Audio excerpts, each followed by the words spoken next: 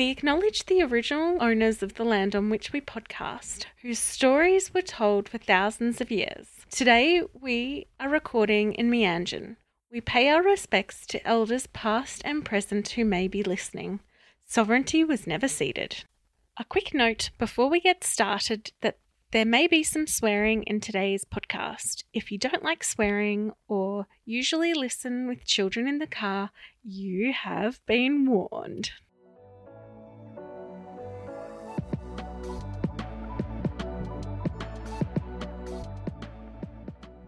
You're listening to What in the NDIS, the News, a podcast where I, Hannah Redford, and my friend Sam Rosenbaum discuss all the hot topics out of the NDIS. Hey Sam, how are you going? Yeah, good thanks, Hannah. How about yourself? I have joined the glasses wearing club. I have to now wear glasses welcome. all the time. Welcome. It's a fantastic club. We have jackets. I'll get them sent out to you. Thank you. I would love a jacket. Yeah, although we're sort of going out of jacket weather. It's been quite sunny outside lately. It's been fantastic. Oh yeah, it's so hot up here in Meanjin at the moment. Yeah, indeed. I jumped in the pool this morning. It was fabulous. But yeah, we've got great little news updates podcast for everyone today. Got a couple of topics to cover, and the big one is the Disability Royal Commission. Yeah, I'm really excited to start talking about this. Now, what they handed down was massive and over a number of volumes. 12 volumes to be exact, and then there was 222 recommendations made, as well as being almost 10,000 people have been contributed to the report and through public and private sessions. So that's a great amount of people that have sort of given their voice. Which was a big aspect of and the rest of Australia to listen and what's going to be coming out. So yeah, but the 12 volumes, so something like 4 million odd words and a lot of pages to read. And I will admit I haven't read them all. A lot to chew through, but there is some really interesting things that are coming out of it. Yeah, so I didn't go and read the full report. I know this. Well, you'd still probably be reading it. I know, like if you'd started end to end, it would take quite a number of weeks to get through, even with considerable constant reading. So it's a lot to chew through, but that's to be expected for a 4-year run, and the amount of people that have contributed, the amount of stuff that's come out of it already, and also find out how the government responds to and how the rest of Australia responds to it as well will be interesting to see. But I thought I'd give a bit of a rundown on what the 12 volumes are. I'm not going into too much depth because there's a lot there to chew through, but volume 1 starts off with the executive summary, outlining the vision for an inclusive Australia and the recommendations. So it's a bit of a cheat sheet for those that sort of want a one-stop shop, sort of that's your starting point. And then you can go from there. Volume 1 goes into the voices of people with disability, so what we've heard. Volume 2 is about the Royal Commission, so what was set up, the need, what's its founding principles were. 3 was the nature and the extent of violence, abuse, neglect, and exploitation of people with a disability. And we heard some really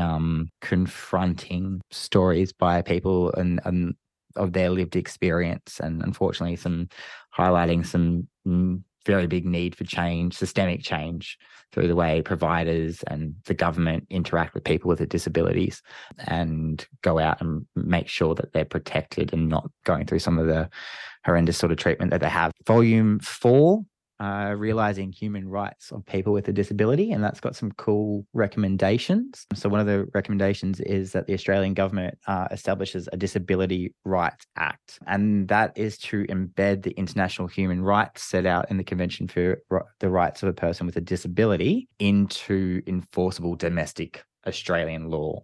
So that's where you hear a lot of we follow or uphold the rights of people with a disability, but there's not, other than the UN Convention, we've got legislation that supports it, but nothing that embeds or enshrines the Charter into our Australian law and makes it enforceable. Which really we should have, like if we're a signatory to that, then the second step first step is signing, yes, we want to be a party to this. The second step is enshrining that into law, surely.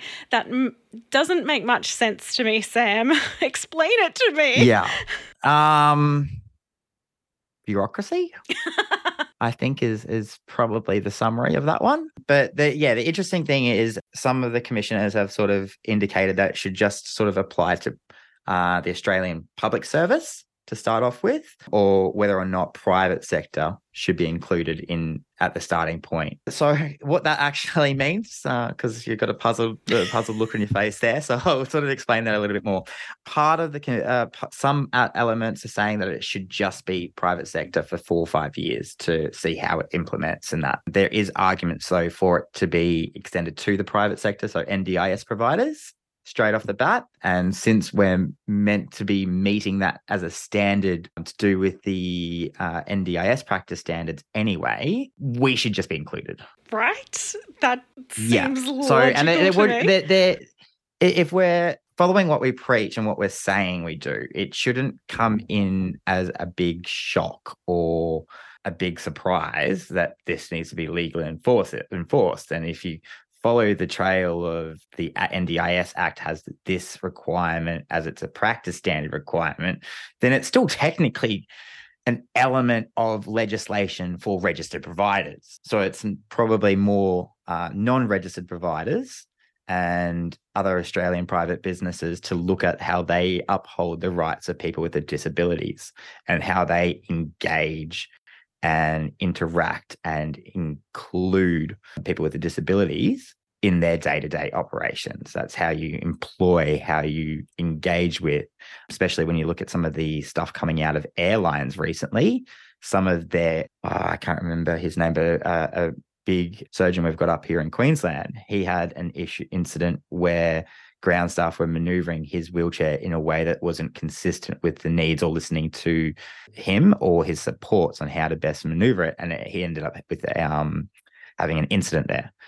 So there's clearly lots of work that the general Australian public needs to do to include and support people with disabilities and listen to them a lot more than what we're currently at. And that will be the big step that all of this needs to happen, because it's one thing for government to try and put these practices in place, but if the rest of Australia is not following suit or listening to these recommendations, then unfortunately it won't succeed 100% or in the way that we really need it to. But yeah, so I'm an advocate for it to be included in private sector, because it's a bit of a no-brainer there. But we'll see what happens. Volume 5 is governing for inclusion. So that's how the government needs to respond more appropriately and put public policy in place, and the long-term sort of overarching guidance that they can give the wider Australia public and private sector on how we can improve as a whole. Enabling autonomy and access is volume 6. Volume 7 is inclusive education, employment and housing. So this is a big one for me. Education is a changing scope. There's conversations and arguments around the long-term need for special schools and whether or not they should be continued, whether they should be rolled out. I see pros and cons on each side of that argument. And it still both scares me, because sometimes I see private special schools don't fulfill the need either, unfortunately, in some very extreme cases. But if the special schools aren't meeting the end-to-end need, then there's lots of progression that we need to make in that area, one way or another. And inclusivity is a big thing for me. So it'd be interesting to see how they respond with that. Employment is another one, big one, and housing options. I think at the moment, education in Australia is failing people with kids with disabilities. And whether they're at special schools or in the mainstream, it doesn't seem to matter. They're being failed. And, I see that even with my kids, they are definitely being failed by the education system. But I don't see that getting rid of special schools as necessarily a good thing, because one of the things that, I see a special school providing is a place for the people at the really high needs section, where, your mainstream school just is just never going to be out. Like, no matter what we do to mainstream schools, there's just no way to include, I don't think there's a way to include the really high needs kids, because there's just so many things that they need that is beyond like the average teacher. The average teacher does need better education for starters at university. I wholeheartedly think that. I think they've got enough to do during a school day without adding to that. So they'd really have to give a really good explanation of how you would have those really high needs kids included in mainstream school for me to be able to understand how that would work. Because the other way that it sometimes has gone is you've had on the other side of the school, far away from any other buildings, is the special education building, and those kids have been excluded anyway within a mainstream school. And then you've got the added issue of bullying, because no one is spending time teaching the rest of the kids what is actually awesome about these kids with disabilities, and then the bullying is what gets them in a mainstream school. So yeah, I'm really interested to see what people say and some of the ideas people come up with, because absolutely, like you know, I'm not totally and utterly against it. I would just I need a lot of convincing. Yeah, there needs to be systematic reform across the board within mainstream educational facilities, training, and long-term inclusion and exposure for mainstream kids around people with a disability, and having that sort of immediate early exposure to disabilities. Because it's not in grade 1, 2, 3, it's not high prevalence that you see disabilities in a classroom. So it needs to be how we engage children on a general level to engage with people with disabilities needs to change, because I also see a lot of adults still not able to do that well currently. Yeah, absolutely. What's next? Yeah, so then, it was employment and housing were also another part of that inclusive element. Employment is another one. I've recently had the opportunity of employing a person with a disability in my business, which is fantastic. And he brings a great amount of knowledge and depth and insight to the team. He's also studying his master's in law and business accounting. So he's a great fit in the business and helping out a great deal, which is awesome. Volume 8, criminal justice and people with a disability, another big one, and one of our favorites, Tradie. Yes.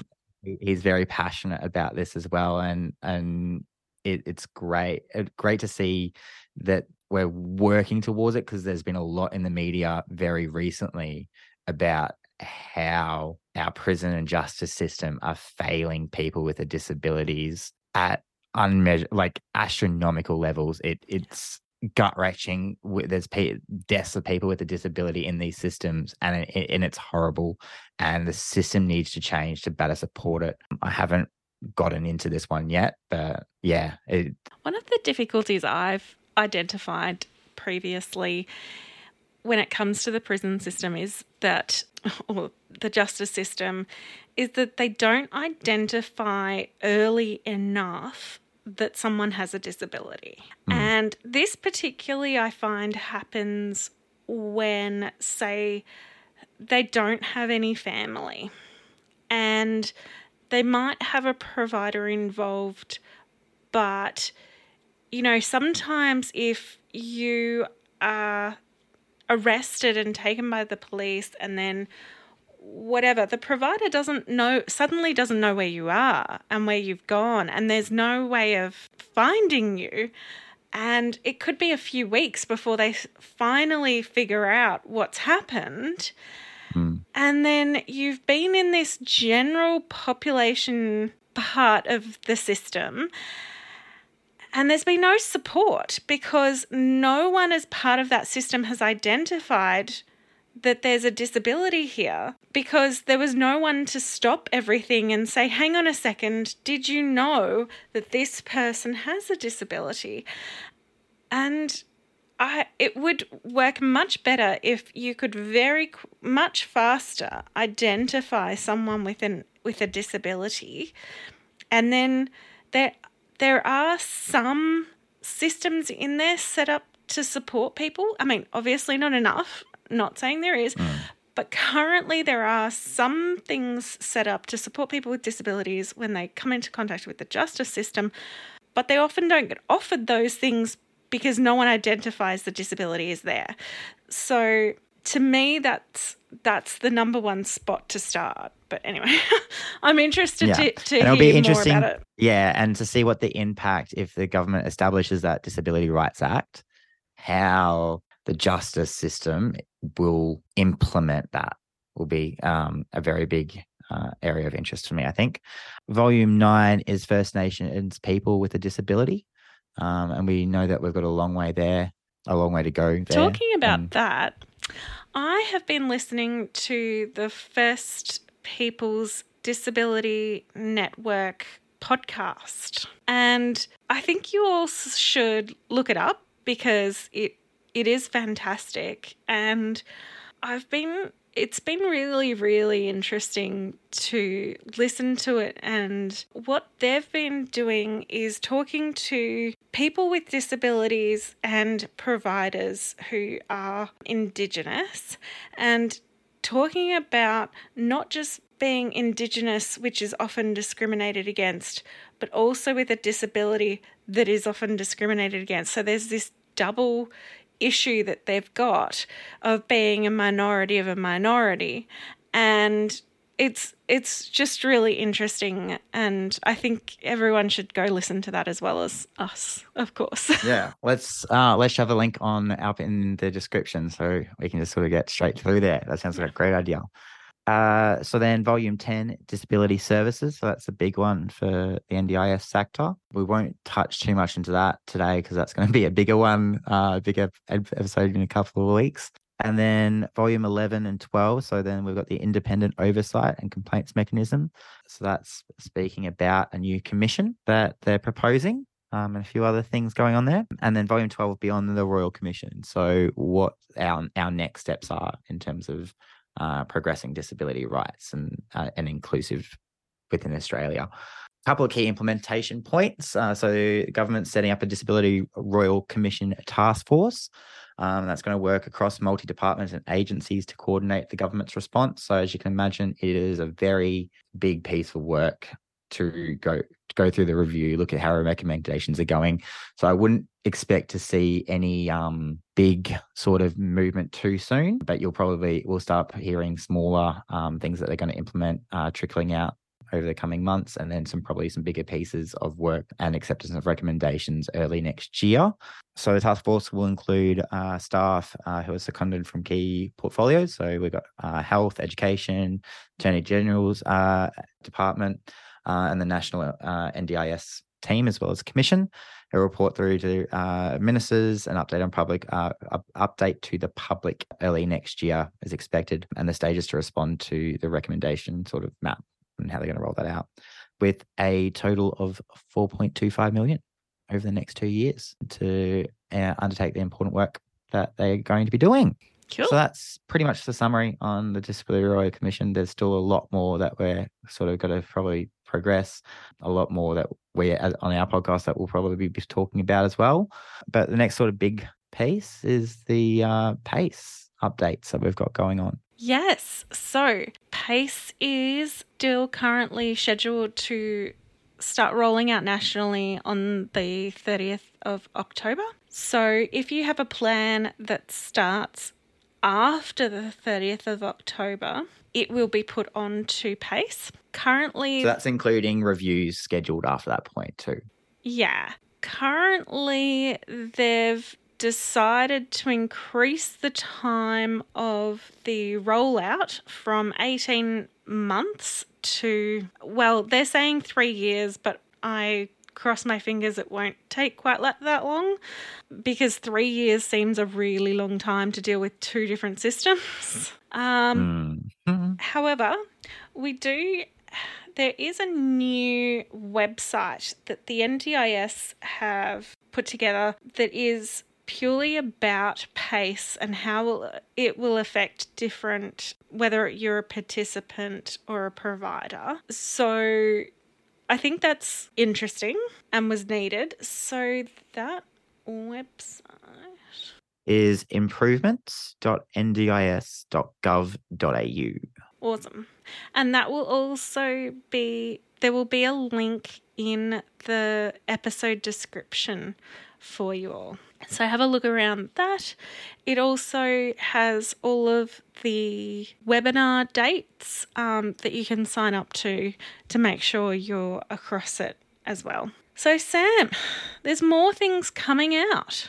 There the are. NDIS We've got the review is due. Yes, and it will be released later on the end of this month. And as normal, we'll take some time to sort of process it, and then we'll bring you the latest out as summaries on that. So Sam, when is the NDIS review due out? It'll be due. It's due out this month, so we're most likely expecting the end of the month. Sorry, not the end of the year. But yeah, there hasn't been really any early signs that there's going to be a delay in that, but we should probably note that with the Royal Commission coming out, the NDIS review out, and other changes happening within the sector, that we're going to probably be seeing slow increment planning on how all of this sort of gets actualized over the next 3-5 years. So, which is a very exciting time for the industry and for people with a disability, and the wider community. I'm excited. There is one thing that we need, indeed. There is one thing that we need to discuss, and that's been brought up by a lovely listener who expressed that they were a bit worried about my absence, not being on some podcasts all the time. Yeah, it's not because you don't love us or that I don't love you. It's because I love you. Lots of love. We love all the love. Yeah. But yes, no, unfortunately, I'm not always available. Sometimes my consulting schedule conflicts with us wanting to try and get out weekly. But yeah, so that's kind of a bit of why I'm not always on every podcast. But yeah, doesn't mean I don't love anyone else any less. But yeah, so we'll have some new upcoming podcasts. We'll have some sessions on PACE. We'll go through some of the volumes in a little bit more detail. There's a couple of other ideas we're talking about, Hannah. Yeah, so keep listening. Yeah, and if you want to come on the podcast, be a guest, or have sort of any topics that you'd like to hit us up to discuss, our email is whatintheendispod@gmail.com. So yeah, send us through some emails, reach out, give us some love as well. And yeah, thanks for listening. Give us some love. Tell us that we're doing a good job, please. And hopefully we'll get our Facebook and socials up live very soon. So we'll let you know, and you can follow us there as well. You've been listening to What in the NDIS Now, a podcast brought to you by me, Hannah Redford, and my friend Samuel Rosenbaum. Huzzah! Thank you for listening. Please share with people you know. Until next time, as the Green Brothers say, don't forget to be awesome.